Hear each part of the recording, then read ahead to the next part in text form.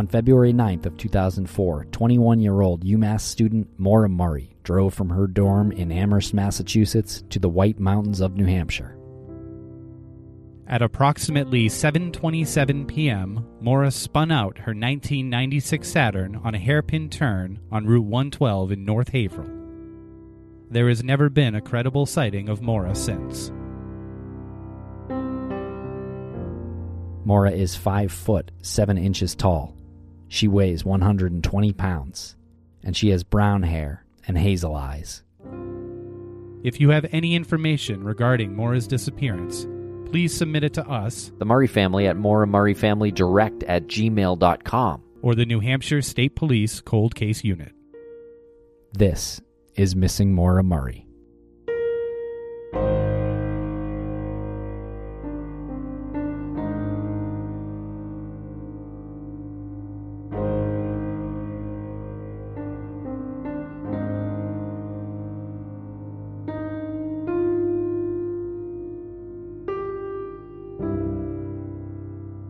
Welcome back to Missing Maura Murray. I'm Tim, here today with Lance. Lance, how are you today?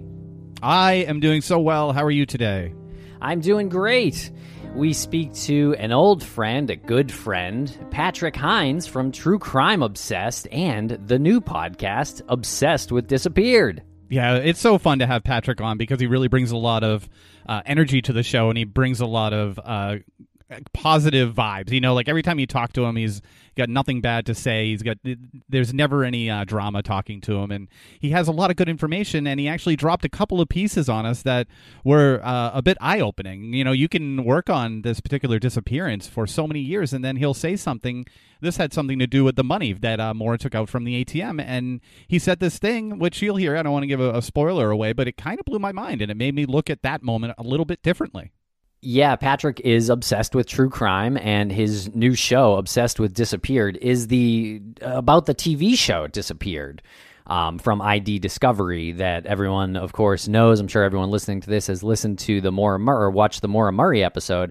So Patrick and his co-host, Ellen Marsh, who is hilarious as well, they break down episodes of the show Disappeared. So Maura Murray's episode is one of the first. I think it's actually the 6th episode that Disappeared aired. So Patrick and Ellen, they tackled it right away.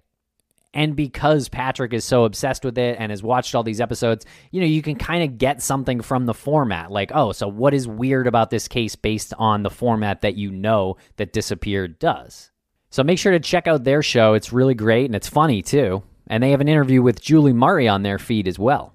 And I swear, Tim, at some point in the next few years, we will have another live show with Patrick and with Jillian from True Crime Obsessed and Maggie Freeling. We've been planning on doing something in Boston and Philadelphia, but the current state of pandemic and isolation has kept us from doing that. That is no longer the case. We were supposed to do something in August.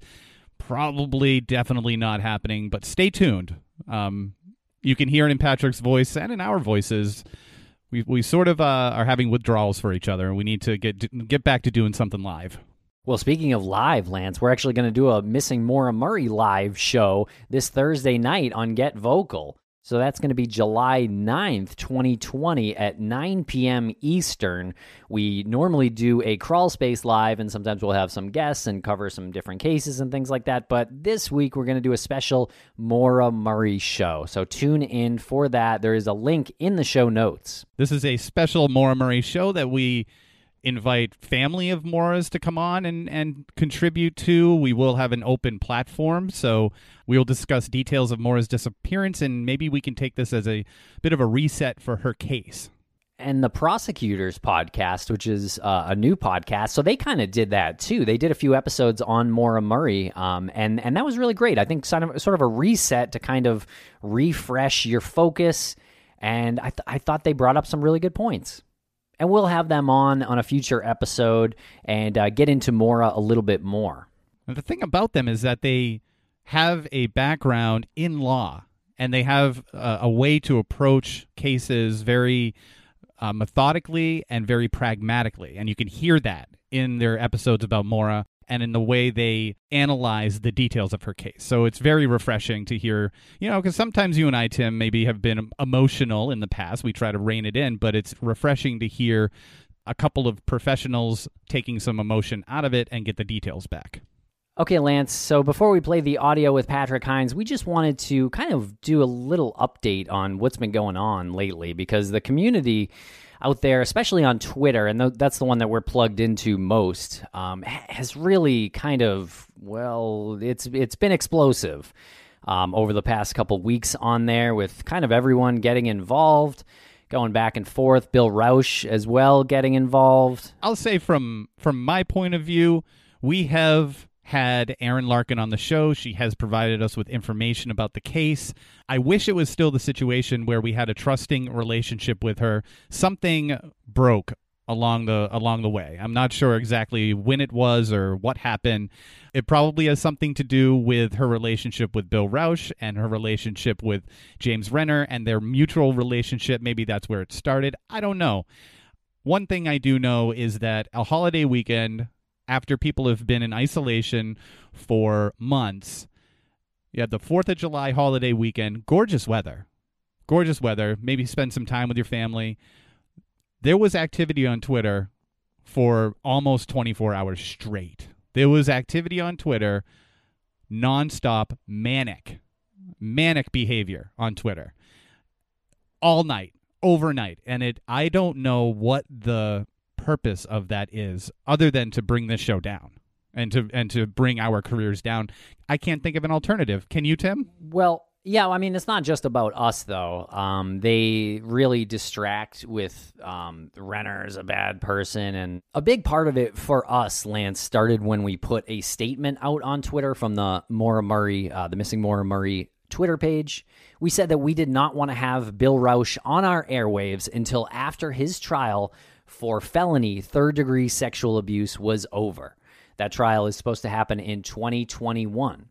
Now, we had some phone calls with Bill, and we talked about that trial a little bit. We talked about the last one that he was in November, which he was found guilty of stalking. He was given a protection order to stay away from his victim.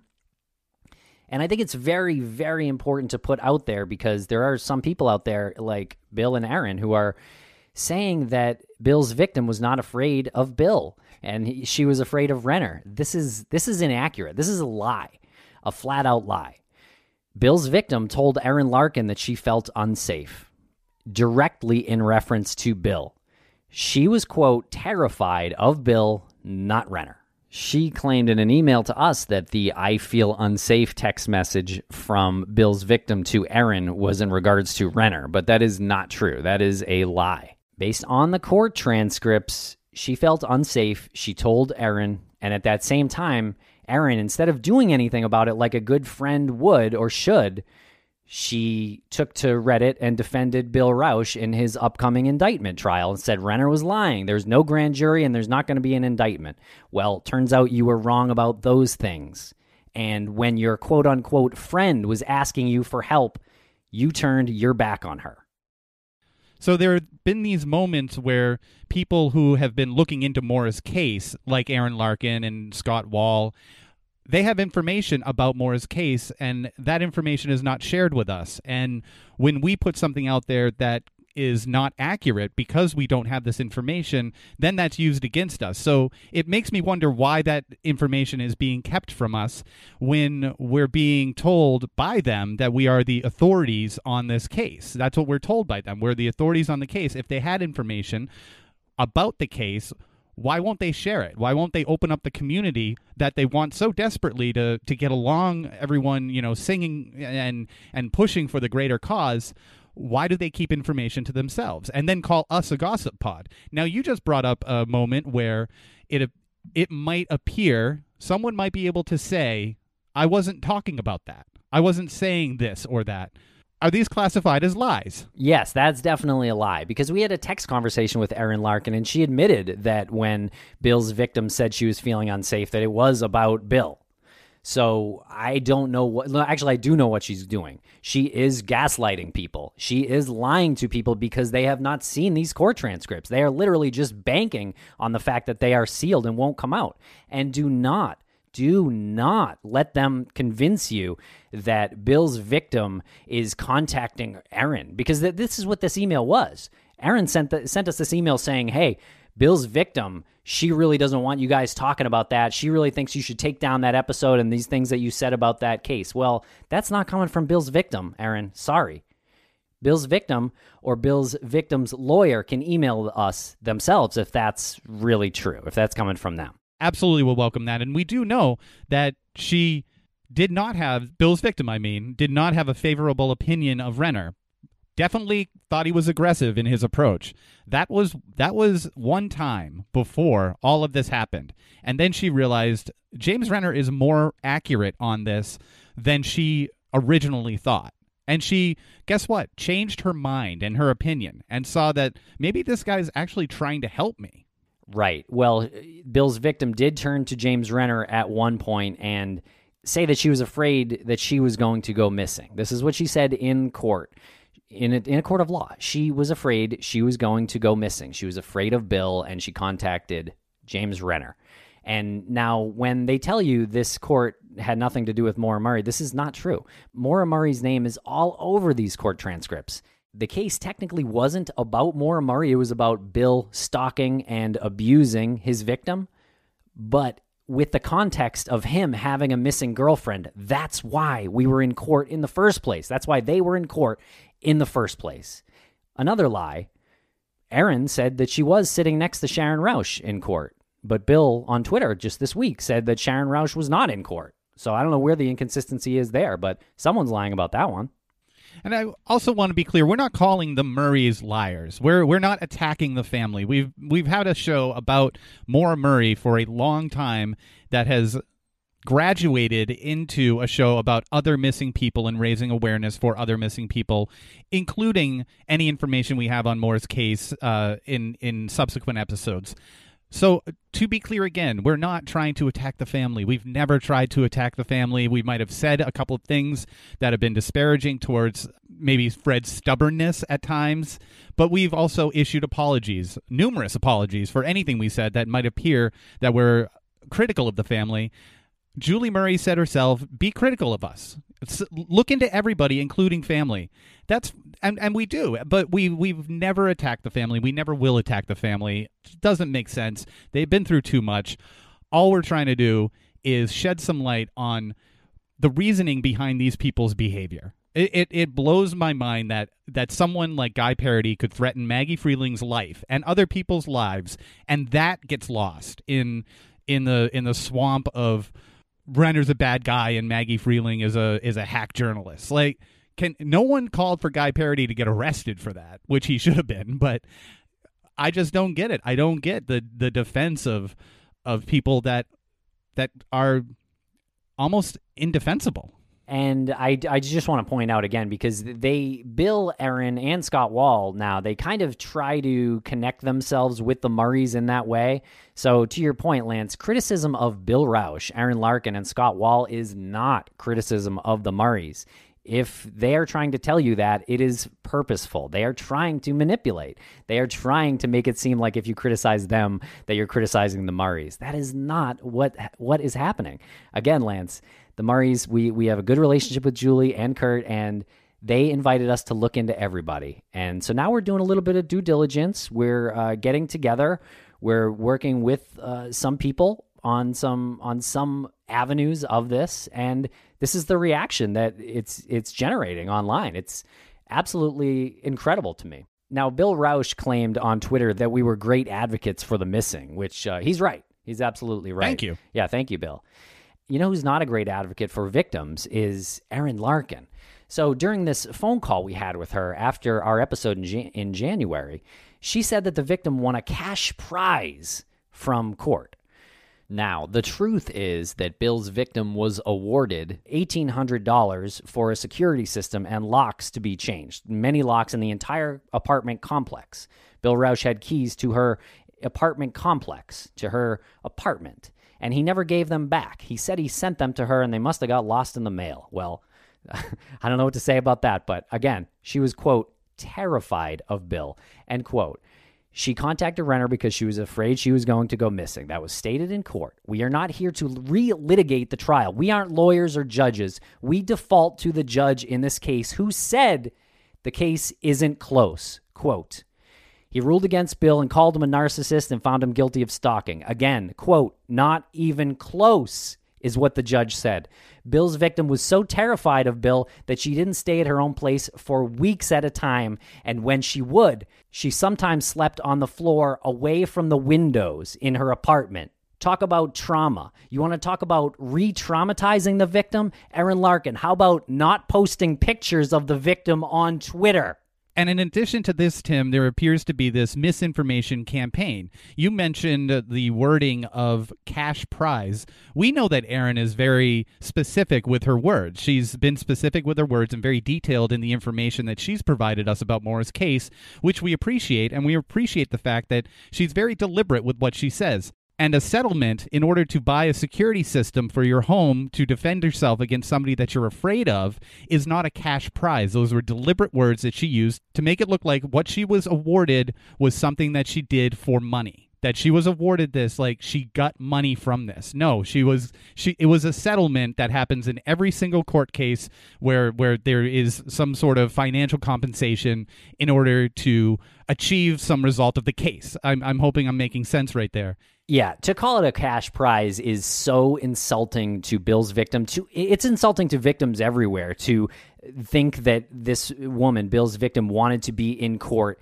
watching a sex tape, watching that. They made her watch that. Talk about dirty lawyer tricks. Make no mistake, when you're reading these things that are put on Twitter, this is all intentional. This is all intentional to say that the allegations against Scott Wall are being used as leverage against something. That's not leverage. Like, we've never leveraged anything. The court case, what we're talking about right now, this is not to gain an upper hand in some nefarious plot that we've been concocting for months. This is simply to say there's a victim out there. There are victims out there, and there are people who are delivering information so that the people who have allegedly perpetrated these acts have a defense. And the court of public opinion is more important in these people's eyes. Right, and you reference Scott Wall saying we're trying to leverage information like about the charges, the old charges where he had been charged with possession of child pornography. He was not found guilty, but when that was unearthed, that was quite shocking to us. Absolutely shocking. There is no chance in hell we would have been caught on a panel with Scott Wall had we known what he had been charged with. And you're speaking about the panel at CrimeCon in New Orleans last year, where we were joined by Julie Murray, Maggie Freeling, Art Roderick, Erin Larkin, Scott Wall, and none of us would have taken part in that panel had we known about these allegations. We would have communicated with Scott beforehand to find out what his side of the story was. Again, this is information that was never given to us. Maybe we don't deserve that information, but we definitely would not have compromised the morals that we have built up doing this to sit there on a panel with him at an event that is supposed to be about protection and justice and about all things true crime. And it fills me with a certain amount of rage knowing that people knew about that and chose to keep quiet instead of doing the responsible thing and saying, hey, we should all talk about this. Instead, it comes out the way it came out, and everybody blows up, and then it's called leveraging this information against something. Come on.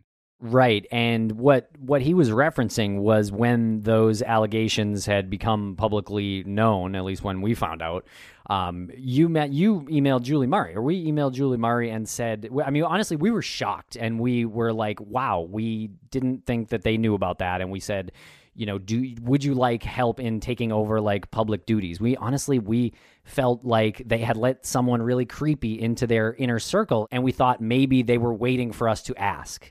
Now, I think Renner on his blog said that they declined. They didn't decline. They just, I don't think they responded at all. I actually feel bad that we didn't offer something like that way back when we first started this. I feel we didn't realize that this was going to be necessary, and we did become the unofficial voice of the case. And maybe that's something that we should have offered a long time ago and started the direction going where the family wants the direction to go, and instead of having people hijack it. Right. It never occurred to us to ask until that moment. And then we did. It wasn't like we wanted to, take additional duties. We'll do whatever they want. We'll help if they want. I don't know what Scott's still doing in the picture. I will block him as soon as I see him on Twitter. So. And another thing, Bill Rausch has not been ruled out officially, as Aaron has claimed on Reddit. This is incorrect. This is a lie. In fairness, this is a missing persons case, and nobody has been ruled out, but especially not the boyfriend of the missing person. Now, he does have an alibi for the time where Moore was in the accident in North Haverhill, New Hampshire. But again, that does not mean he was ruled out. He has not been ruled out. And I'll reinforce what you said there about his alibi. He does have an alibi.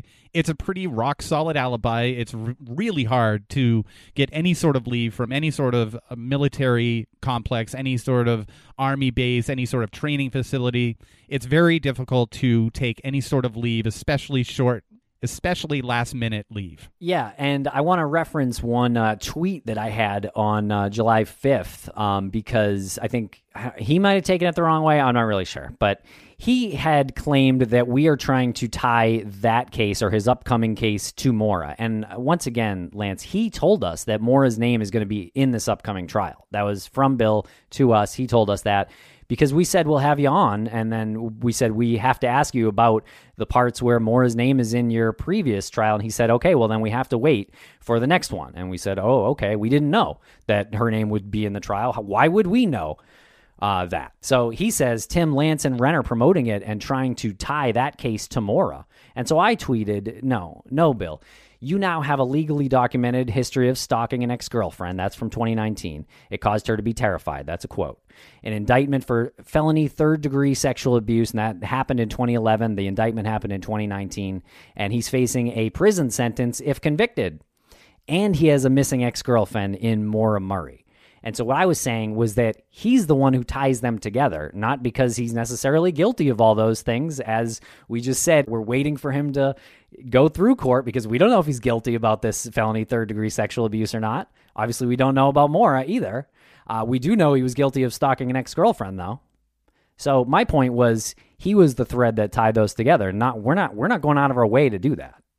And it all comes back to the confusion that I mentioned in the beginning of this. I'm very confused why this is even happening. I'm very confused that it would be a surprise that we would want to wait until his trial's over before having several people on an open platform, including other podcasters and family members and people who are investigating Maura's case, Maura's disappearance. I'm very confused why they would think it was some sort of insult for us to say we prefer to wait until after the trial. Why in the world would we do that before the trial? We're accused constantly of wanting to do this for fame and ratings and all that.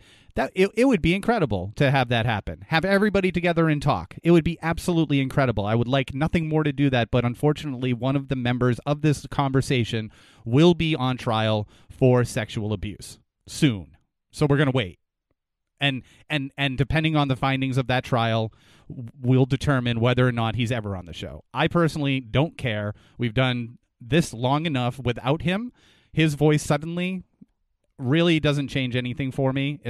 It's not going to suddenly be this windfall of revenue for us if Bill Rausch joins the show. Right. And in fairness, he doesn't know anything he hasn't previously stated anyway, right? I mean, if we're to believe him. Right. So what good would the interview do at all? Like him as getting a big fish? I don't care. We would much rather cover a different case than do that. So we'll see what happens. We'll let the justice system play out in that case. Absolutely. And you just said we would rather cover a different case. And I don't want to, I hope people are still listening, and I apologize if it sounds like we're going off, but people went off on this for a long time, and I think we owe it to the listeners to have a bit of a rebuttal here, a bit of an explanation. You just said we would rather talk about other cases and have Bill Rauch on. Bill Rauch didn't do anything public for Moore's disappearance for a long time. Then he pops up into the scene during these sexual assault allegations, and then he dangles his interview with us throughout several phone calls, a couple of Zoom calls, gaining our trust. And what we discover is that he really doesn't know anything more that's already out there. And maybe we gained his trust for a minute, maybe not. But if we were to have him on, we're not learning anything more about her disappearance. We're just hearing about their relationship that may or may not be fabricated in the first place. Yeah, I mean, there's some interesting points. I mean, we don't know if he's being completely truthful. I think we have some evidence that he is not being completely truthful about certain things. So, there's something to say for he might know more that he's been saying. I don't know, but so maybe having him on, we could get additional information. I don't know. And one more thing, Bill admitted to being anti-bully Batman on Twitter, and he admitted to this in a phone call with him or a Zoom call with him. And what's really funny about that is that Erin Larkin would not tell us who anti-bully Batman was when we asked her directly. She said that anti-bully Batman emailed her because she was getting accused of it, and then they asked her if they wanted to take, well, I should say Bill, anti-bully Batman, asked Erin if she wanted him to take the page down, and she said she doesn't care. Whatever. She really doesn't give a shit, is what she said. And this contributes to our growing paranoia that there are other accounts out there, whether it's Twitter or Facebook or even some hack attempts that have happened on a pretty consistent basis. It adds to our paranoia that there's something going on covertly. These individuals have accused other individuals of using fake accounts on Facebook, on Twitter, in order to attack other people. But the only person that's actually been proven and admitted to using a fake account is Bill Rauch with the anti-bully Batman account. But one thing I do want to mention before we play the interview with Patrick Hines here is that we do know that a lot of people have wondered about Erin and Bill's relationship and how they met and this kind of thing. And there's a lot of questions about that online, and they never answer it. They never answer it online. They both told us, though, separately that they met in 2019, which is actually really hard to believe when you look at what would have had to have taken place for that to be true. So Erin meets with Bill's victim before Bill ever meets with Erin? That sounds really weird to me. But I don't know. Well, I mean, I just don't know why he would have automatically trusted her when it took us like several calls to build trust with him. And so people wonder if that's true about when they first met. I don't necessarily think that's true. I don't know. I don't have any evidence. So we want to put it out there. If anyone has any evidence, if anyone has any pictures of them together or knows of them having met together before 2019, we would love to hear that. Please email that to us, missingmauramurray@gmail.com. What we do know is that Erin's first email to us came in December of 2015, and that was a month after Renner alerted Bill to the allegations against him. That happened in November of 2015. So what that is a bit of circumstantial evidence. I have no idea if that means anything, but did they know each other previously? I don't know. The attitude that's coming up with Patrick's interview is almost the exact opposite of our attitude right now, the mood of the show. So you get a bit of a roller coaster ride with this episode. I just want to say one more quick thing. I'm sick of victim blaming. Don't victim blame. You have to take everything into account, and that is including the allegations that are against somebody. But you have to question why the person who has essentially a restraining order for stalking, why is there this wall that's being built of misinformation, of misdirection with Moore's disappearance, our work on the case, and others' work on the case? If there's any leverage happening right now, it's on that end, and they're trying to manipulate the narrative in this case. I can't figure out why, but what really turns my stomach is using the victim as the tool for this manipulation. It's disgusting and vile to me. Okay, everybody, hope you enjoy the interview with Patrick Hinds. And don't forget, find us Thursday night live on Get Vocal. We'll be talking about this and much more about Maura Murray live on Get Vocal Thursday night. And anybody who knows Get Vocal knows that this is a platform in which you can contribute in the chat box. There are 4 screens. We will obviously have a discussion about Maura Murray, and then when appropriate, we will open up the screens for anybody who we think would be a contributor in a positive direction to the conversation. Any one of Maura's family members is welcome to join.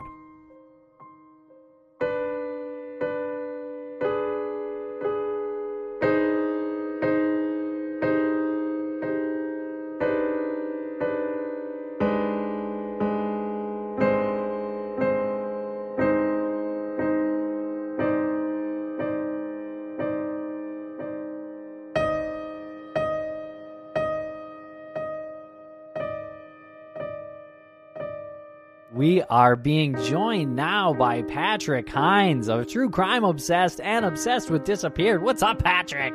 Boys, I miss you so much.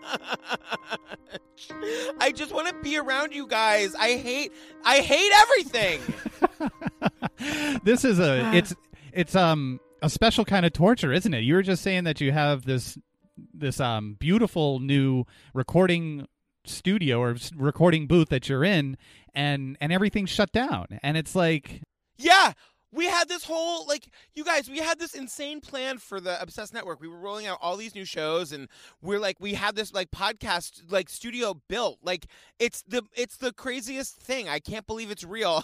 And it was going to be like in use all the time for all the shows we were making, and now it's just me sitting in it by myself, and that's way less fun.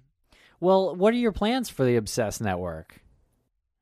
Well, so we're launching a bunch of new shows, and like, I hate this, but like, I'm not supposed to like talk too much about it, but we just launched Obsessed with Disappeared, which is me and my best friend of 20 years, Ellen Marsh. As you know, we've got a show coming up with Maggie Freeling that's launching now in September. I can't say anything about it. I mean, obviously you guys know all about it, but like, I'm not allowed to talk about it to the world. Heavily anticipated. Yes. I mean, it's so good. It's so good. I cannot tell you. It is so good. So there's that. We've got, and then we've got a couple other things lined up that are coming out later in the year. And so, you know, it's just like not going as quickly as I wanted because the world has come to a screeching halt. I'm super impatient. I like things moving quickly. And I'm being forced to like slow my roll. And I'm really not good at that, you guys. I gotta say, even though the world came to a screeching halt and you had big plans with the Obsessed Network, this virus will go away. There will be some relief in sight. I don't know when, a couple of months from now, maybe a year from now, but your network will always be there. You have such a strong base of support, and once it does happen, it's going to be goddamn remarkable. Oh, thank you. Thank you. I mean, you know, basically we're just trying to work with the best people and like make the best stuff. We don't really know what we're doing, but we're being guided by good, smart people. And we're just trying to like, you know, it's like my husband, Steve, who you guys know is our business manager. And like, he's been full-time homeschool teacher. So like, you know, it's been a thing of like me, like keeping the business going and him doing the best he can. And just like all of us trying to keep our heads above water. So it's just been a really weird, bizarre time for everybody. I mean, I'm grateful to still be working, you know, so there's that. And like, you know, I'm busy. So, you know, I keep saying that like I kind of put my head down on Monday and start working. And then I look up and it's Friday afternoon and I'm like, all right, I guess that's 1 week closer to a vaccine than we were at the start of the week, you know? Yeah, it feels like hopping on a roller coaster and you don't get off until the end of the week. Yeah, I know. How are you guys doing? What's going on your end? Oh, God, everything? Yeah, no, it's just busy. We're growing the network as well, doing all sorts of stuff. A lot more live virtual shows. But tell us about Obsessed with Disappeared and Ellen Marsh. Yeah, well, do you guys know that I learned about Disappeared because of you guys? Like, I remember one of the first times we met and we were talking about Maura Murray, you were saying that, I think you guys were saying that, like, the first time you really heard about the case was watching it on Disappeared. And I was like, what's Disappeared? And I became obsessed with it. I mean, I'm one of those true crime people who, like, you know how, like, everybody who does what we all do, you sort of have the kind of case that you're the most, like, fascinated by. And mine has always been missing people. I'm fascinated. And, like, it feels shitty to say fascinated, but I'm definitely intrigued by it. Like, the idea that people can just, like, vanish is so crazy to me. And so after, you know, Jillian and I had achieved some success with True Crime Obsessed, and I wanted to do a show that focused it, like, more on missing people. Jillian's like, I fucking hate missing people cases. Like, if you guys listen to the True Crime Obsessed Maura Murray episodes, it starts with her being like, I hate this. There's no answers. And so, I mean, you guys, like, did a live show with us where we were talking about, you know, like, Jillian just can't stand it. So with Jillian's blessing, I asked my friend Ellen Marsh if she would do this with me. And she said, yeah. And, you know, it kind of became clear that, like, the best way for me to make a missing persons podcast was to kind of do what I do, which is just recap stuff. And so I thought, like, what better thing to recap than Disappeared? And you guys, it is like the show that just keeps on giving. Look, the first one I ever watched was the Lee Cutler episode. Are you guys familiar with that case? Yes. What a fucking bonkers. But I mean, I wake up in the middle of the night thinking about that case. Where is he, you guys? Where is he? What are your theories? I don't know. I'd have to review it to have an actual theory. It's like so Maura Murray-esque. Yeah, this was in Illinois, right? It was in Illinois, I believe, but he like drove to Wisconsin. Yeah, he was from Illinois, but he drove to Wisconsin, and that's where they, like, found his abandoned car and, like, a campsite in the woods, and a note that the family is convinced is not a suicide note. And then he just vanished into thin air, and it's just like and it's one of those where the cops were on the scene, like, within hours. So, like, if he'd been, like, devoured by a bear, they would have found something. You know what I mean? This is the one that the suicide note was in the Into the Wild book, right? Yes, exactly. And so it was very those overtones of Into the Wild. You guys, breaking Into the Wild news, they took the bus. Did you see this? Yeah, they took the bus out of the out of the woods. That's like a iconic bus. You guys, I cried. I watched it on the news and I started to cry. What is wrong with me? What's wrong with them? More people see it now, right? Will they put it in a museum or something, right? They don't have any plans for that yet, and that's the thing that I've been following. So they took it out of the. So if anybody doesn't know, Into the Wild is a story about this kid, Chris McCandles, who, like, literally hiked into the Alaskan outback, where, like, 30 miles into the outback, there's this bus where he lived for months and eventually died. And, you know, hikers are hiking there, and people, like, a couple of people have died, but, like, moreover, like, Alaska was just spending a ton of fucking money sending helicopters to rescue idiots like me who, like, get there and then can't get back. And so they finally, like, took the bus out of the woods and, like, they put it in, like, a storage unit, but no one is saying that they're putting it in a museum. It's like, it's so crazy. Well, something will happen with it. I hope so, Timmy. I think they're going to actually put it, they're going to store it at the State Police Barracks in New Hampshire, right next to Maura's car. Can we go see Maura's car still? Like, is it available to be seen? It's under lock and key now. Yeah, they've moved it to, like, the criminal lot where, like, a car where someone would have been murdered in would be. Oh, God. Whereas before it wasn't. It was just kind of behind one of the state police barracks for years. I want to see the car, you guys. You guys got to see it. We sure did. Yeah, it's pretty haunting. I want to see it. Timmy or Lancey, listen. Like, the whole last moments of your documentary, which I love so much, where you guys are driving away from seeing the car and you are talking about how, like, the car was alive and was going to eat you. It's, like, my favorite moment in any movie of all time. It is. That moment has given me so much joy. It is so funny because I understand exactly what you're saying. I have watched that over and over and over again because you're trying to get Tim to, like, understand, and Tim's, like, driving. Whoever's not driving, the other one is like, girl, can you settle down a little bit? And it's so great because, like, Lance is, like, really amped about, like, no, but, like, the car was, like, alive. It was, like, lurching. Oh, I remember he Tim goes lurching. Like, yeah. Exactly.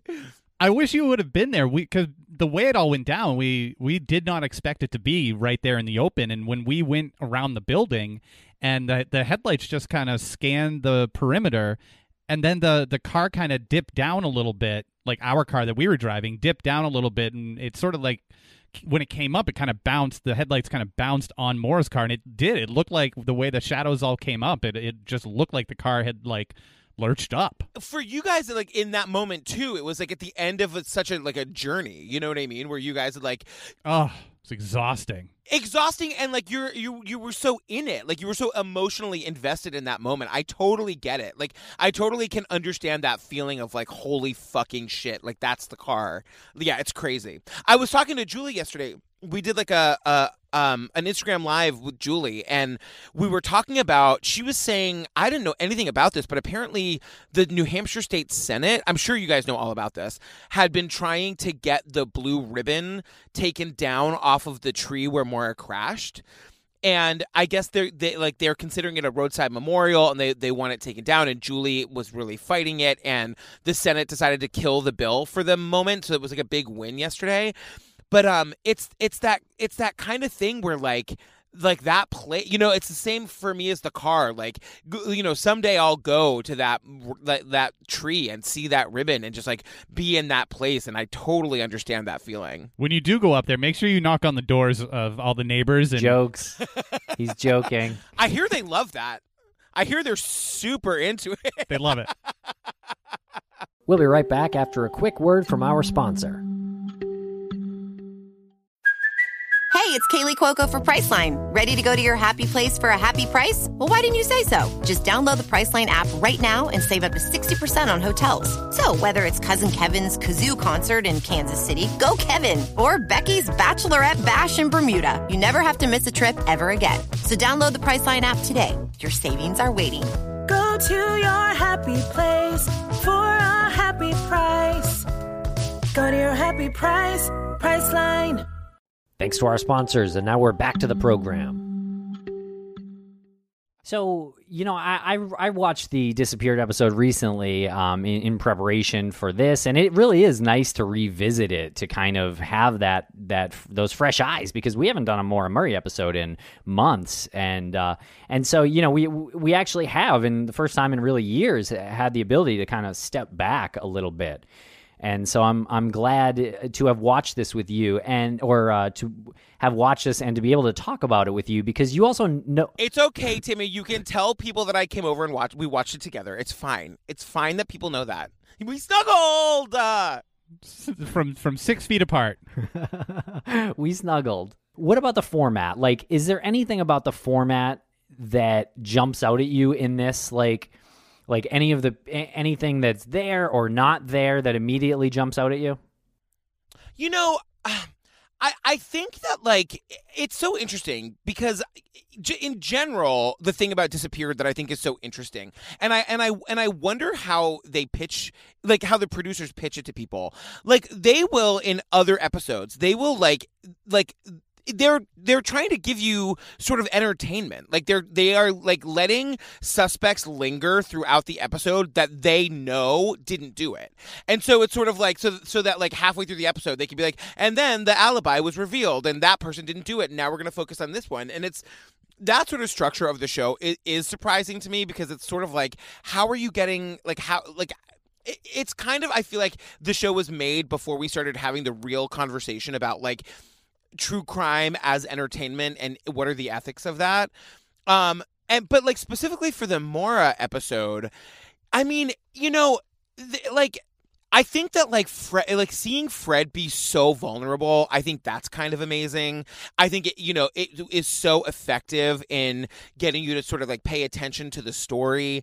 There were things that I didn't know that, like, I was saying to Julie, like, I didn't know about that phone call, that sort of like whimpering phone call. I didn't know about the sighting at the, they showed at Cumberland Farms. I don't know if that's real or not, but like, I didn't know about that either. It's so haunting, the idea of like being the last person to have talked to her. That's so haunting.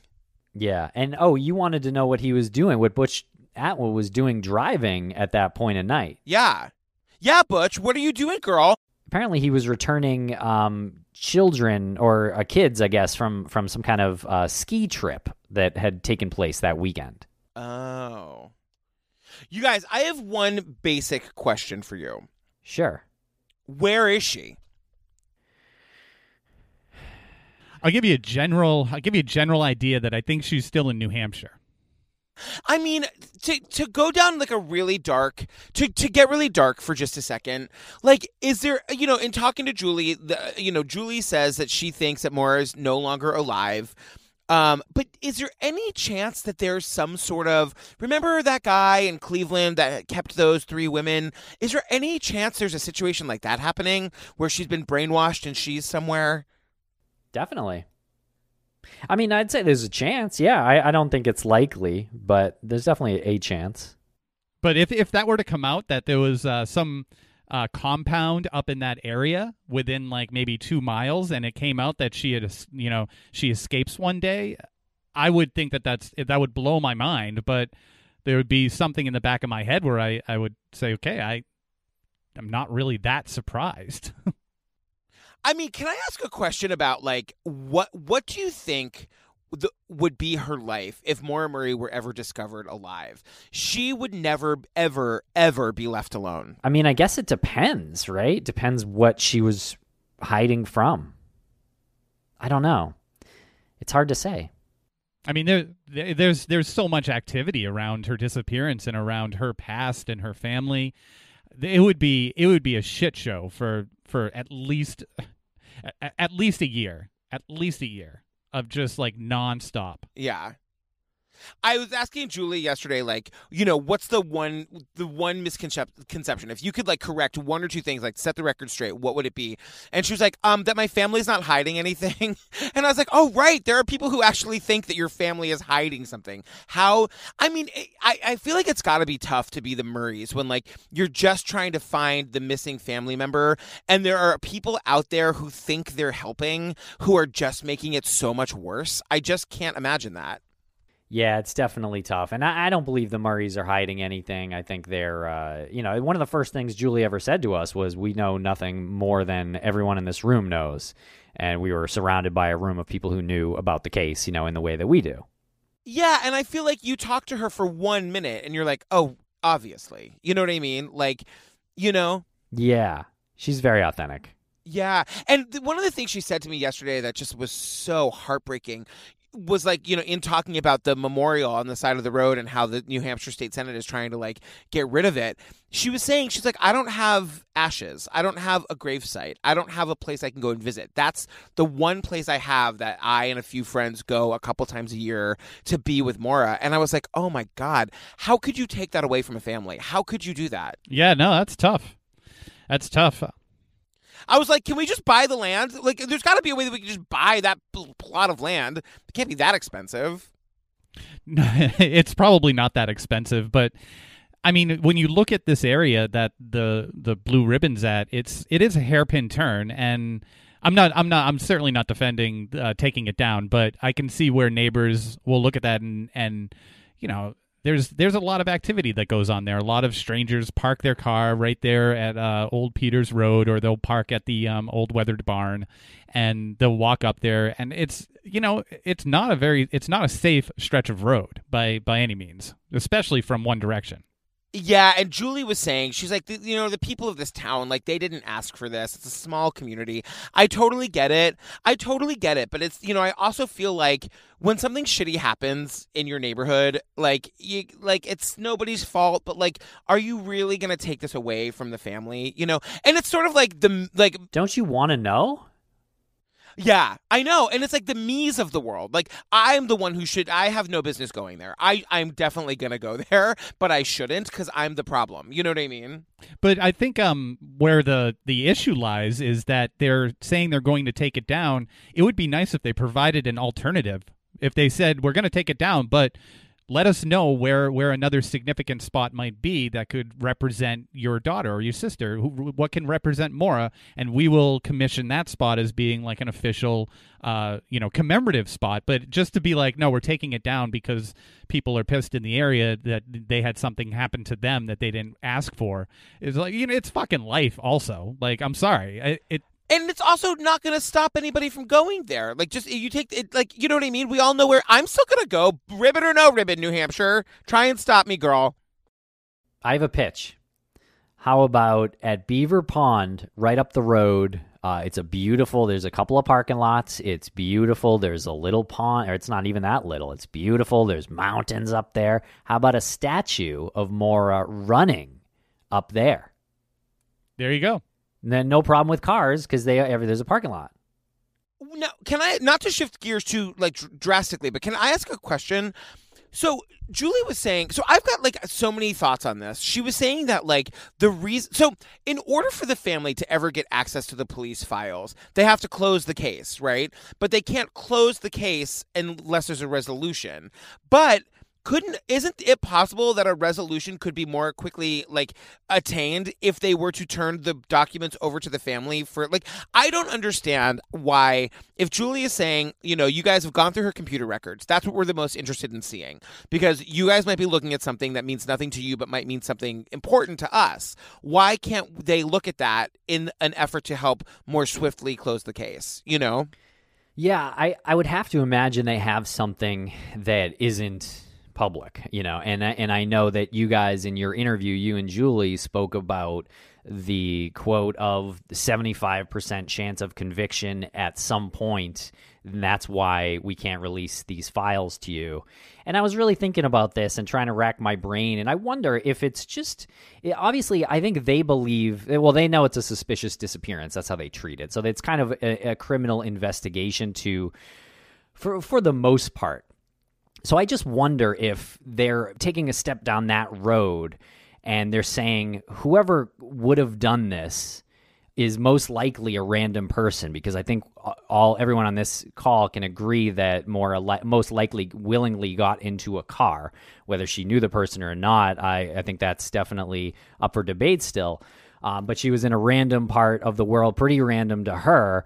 So is a good chance it was someone random's car she got into. So I think my point is the percentage might come in with, if that person did something to Maura, the percentage that they either told somebody or had somebody else involved in it or acted weird or something, or potentially can't help but screw up at some point in the future again. And they know based on science that personality type, with all those factors, there's a 75% chance they're going to find out who did it. I mean, for me, that makes total sense. I mean, for them to have told the Murrays that there's a 75% chance it's going to lead to a conviction tells me that they at least think they know who did it, right? I mean, they it'd be one thing if it was a 25% chance of a conviction, meaning multiple suspects. It could be any one of these people, but we think over time we'll probably get them. 75% to me says we know who it is. It's just a matter of, can we prove it? Right. I was going to say I have a kind of a boring answer to that, which is, from their point of view, if their guidelines are to not share information even with family members, then they can't do it even with the Murrays. Because if they do it with the Murrays, that just opens up the floodgates for other families to start soliciting them for more case files. And if they just set the standard that this doesn't happen, then the Murrays are just one of many that it's just not happening with, because they can't they can't go against that precedent. Does it happen in some cases where they will say, hey, we've seized a bunch of stuff. We can't show you most of it, but we do have some questions about, these emails that she wrote in the 2 days before she went missing. Can you read these and tell us if any of this stands out to you? Because I feel like that's all they want, Oh, I'm sure. You have to really admire Fred's determination and his stamina in keeping this going.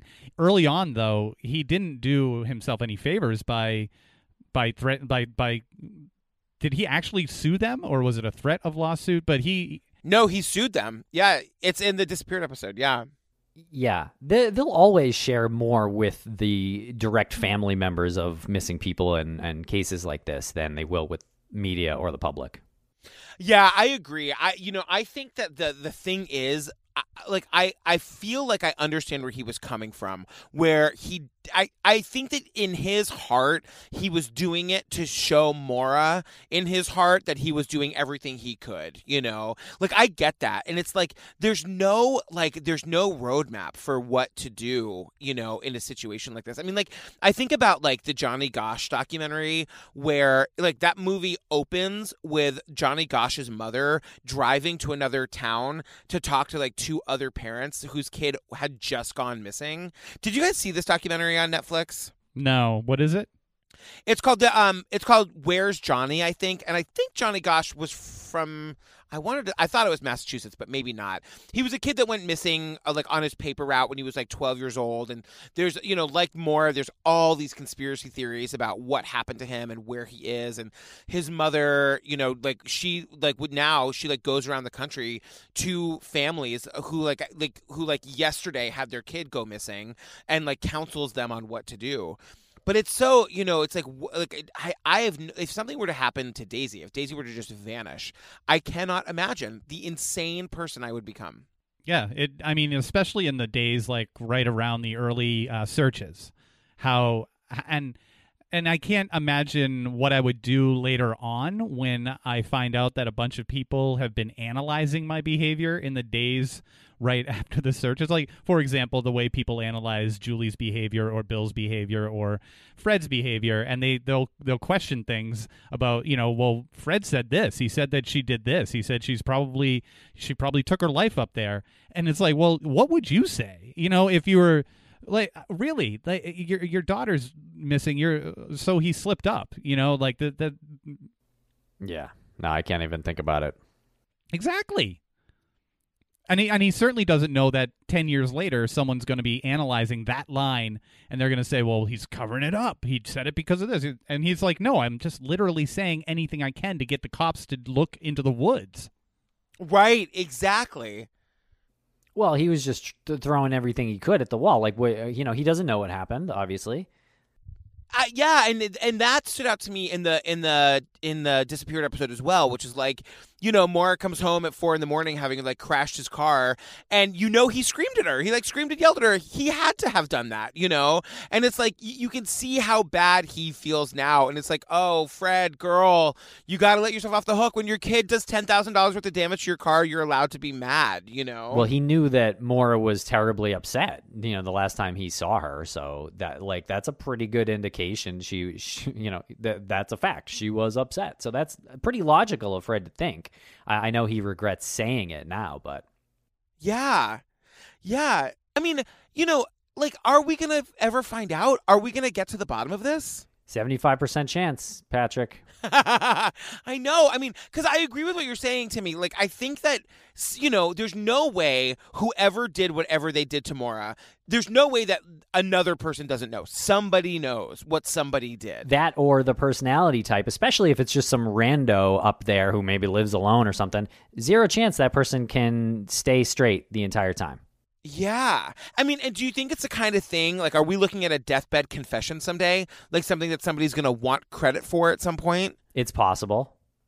Yeah, I think it's possible for a confession, or even perhaps if the killer is an older person, for them to die, and maybe that person told someone, or maybe that person was acting weird and that person is afraid, or maybe that person will screw up. You know, the killer will screw up and get prison time, and then things will change then. It's also crazy how many people we've heard, how many stories we've heard that people have claimed that they've killed Maura. I mean, there's stories about people at cookouts, and they'll talk about how that they're the ones that helped like pour concrete on the body or something. Or there's someone gets mad at somebody else and says, I'll do what I did to Maura to you. And I mean, I feel like some people know that suspicion is on them, and they know that they didn't do it, but they're just having fun with it. You know, they're having fun with the notoriety. The notoriety, absolutely, yeah. Because like, what's going to happen? You're going to look into me, and I'm going to say, no, I was just making a flippant comment. I wasn't really being serious. Like, look at Alden Olsen. You know, he basically was like, yeah, I got her, like, without saying it. But he could fall back on like, no, it's just my right to parody something. And what's that guy's deal? Like, is he a criminal? Is like he is the most? That guy is like, just talking about him makes my blood boil. Where is he? What's his life? Yeah, he's an older guy. He made a video called "Happy Anniversary," and it was and he released it on YouTube on, I think it was the 9-year anniversary of Maura's disappearance. And it was him cackling at the screen and really kind of taunting, and then he stops cackling at the drop of a dime and then winks at the camera, and then fades to "Happy Anniversary." You can find the video out there on YouTube. It's known kind of in internet lore as one of the creepier videos out there. It's made some of those lists. We heard from a private investigator that he was actually investigated in Maura's disappearance before those videos were made. I don't know if that's true or not. Oh, wow. But if that's true, I think that's interesting. But he lives in Massachusetts, or at least at the time lived in Massachusetts, kind of near Amherst, where Maura was going to college at the time. So there is a chance that they had some interaction. So it's really weird at the very least. I mean, all the questions that like make this case so fascinating. It's like, what was she doing there? Why was she in that town? Yeah, I mean that the road is a cut through between the two highways, and it is en route to a place where she could have gone to stay, like Bretton Woods or something like that. So it was a route to some place. I know that sounds really really generic, but it's not. I don't think it's as random as a lot of people perceive it to be, especially people who have never been there, and especially people who see the case just on the surface. And when they hear that it was a rural area in the White Mountains, a lot of people picture there to be mountains everywhere, and she's on a mountain road, and there's these like significant drop-offs. It was rural, but it was a pretty well-traveled main road through there, and it would be odd of her to not have gone that way if you're thinking she was going to a location like Bretton Woods or something. Here's my question. Did she have credit cards? Like, if she was planning to go away for a week, how was she going to do that on $286? I don't know. I don't think she had credit cards. She had her debit card, but I don't think she had credit cards. She had credit card numbers that she used, but I don't think that she actually had a credit card. I could be totally wrong. Yeah, I don't know. Good question. When that woman was interviewed in the documentary about, like, Maura had called her to inquire about renting her cabin, how much was that a night, That's a good question. I'm not sure that we know that. That was Linda Salamone. Yeah, I'm not sure we know the answer to that. Really good question, though, back in 2004. I mean, that's one of the things that makes me feel like she was either meeting somebody or traveling with somebody, because, like, how else was she going to pay for a week away? Yeah, I mean, she took as much out of her bank account as she could without it closing the account. Yeah. You also talked about the Red Cross call in your episode, and I think a little bit with Julie too. Yes. And it is kind of interesting because it came through to Bill, Maura's boyfriend at the time, while he was at the airport heading out from Oklahoma to New Hampshire to go search for his girlfriend. And Bill didn't answer it. It went to voicemail, and he said it sounded like kind of like whimpering. And the police heard it. I remember him telling us that he played it for the people in the room, the police. And so I don't know if they actually physically still have it or what. But apparently they traced it to something involving the Red Cross, whether it be a calling card or whether it be a calling center. I think there's some conjecture there, and we know from the Disappeared episode where Sharon Rausch, Bill's mom, said that they had just given Maura some of those calling cards in the Disappeared episode, right? Yeah, and don't forget, they also got more of that good long-distance towing. She was very proud of that. Oh, yeah. Right. But I would say that I don't think this call was Maura, because if you're in a dire situation, first of all, there's hardly any cell service up there. So if you're using your phone if you're using your cell phone, you're going to just call the number probably, or maybe it's long distance. So maybe, but you're in a situation where you can't talk and you have to whimper. I just don't think you'd be pressing 10 extra numbers or whatever it is to dial, to use the calling card. If you're in an emergency situation where theoretically, if that was really Maura, someone whimpering, that was that situation. And I think too, and I don't mean to discredit anything that anybody said they heard, but I think that memory is fickle, and I think if they didn't save the voicemail and he only heard it that one time or a couple times, over the years it becomes the thing that you thought it was, you know, like in your brain. Like if you think it was whimpering, but like you weren't paying that close attention to it until you realized your girlfriend was really missing. Like, you know, its memory is weird that way. And it's like, you know, I know the idea out there is that Bill had something to do with this. Does that hold any water for you guys? Well, I mean, he's got an alibi. He's got an alibi. He was not there. He was several hundred miles away. He did not physically do anything to her. Yeah, and that never made any sense to me either.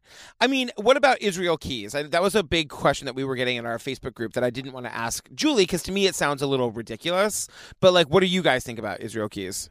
It's a little far-fetched. Obviously, he's a serial killer who did work, I mean kill people in right. the New England area. I believe he even called Vermont or New Hampshire his stomping ground. Yeah, so it's interesting. He did bury kill kits around the country. Some of them are probably still out there in the woods somewhere, and kill kits like knives and plastic ties and things like that.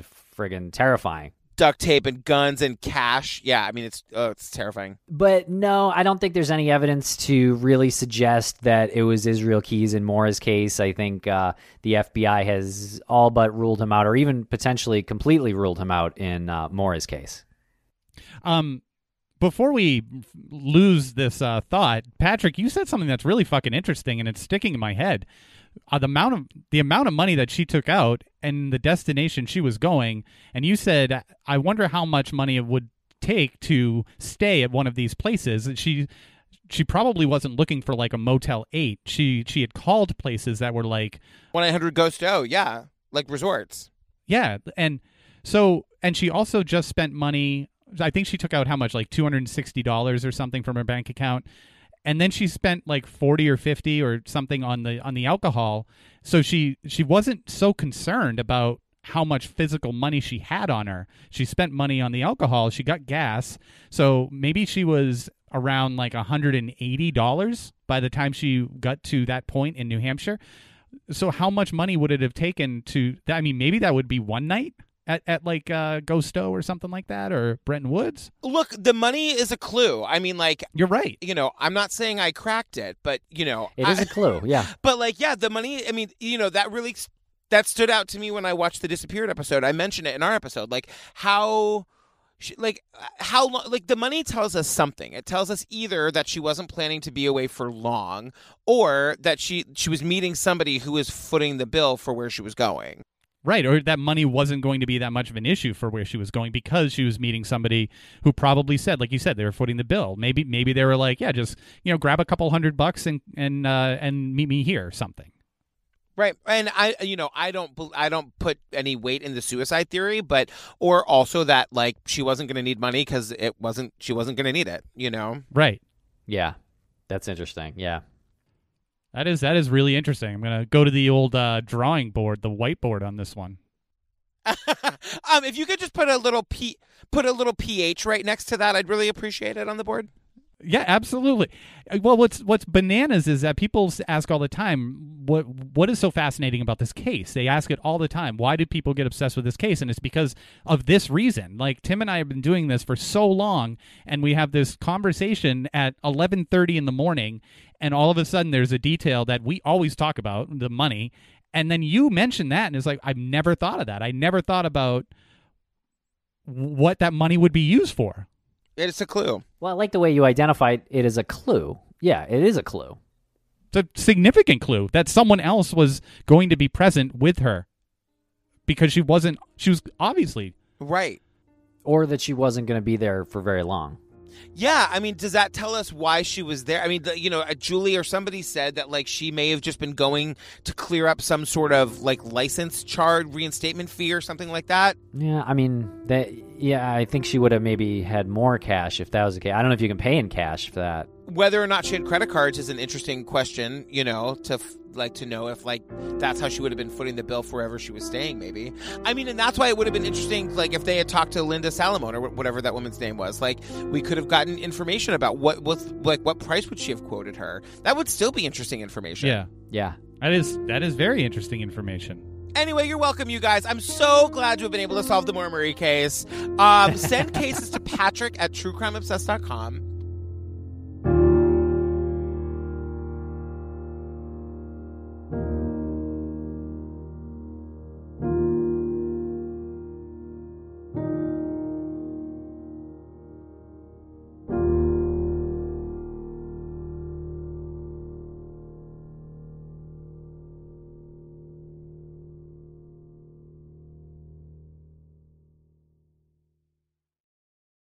When a person goes missing, their loved ones often find themselves overcome with worry and grief.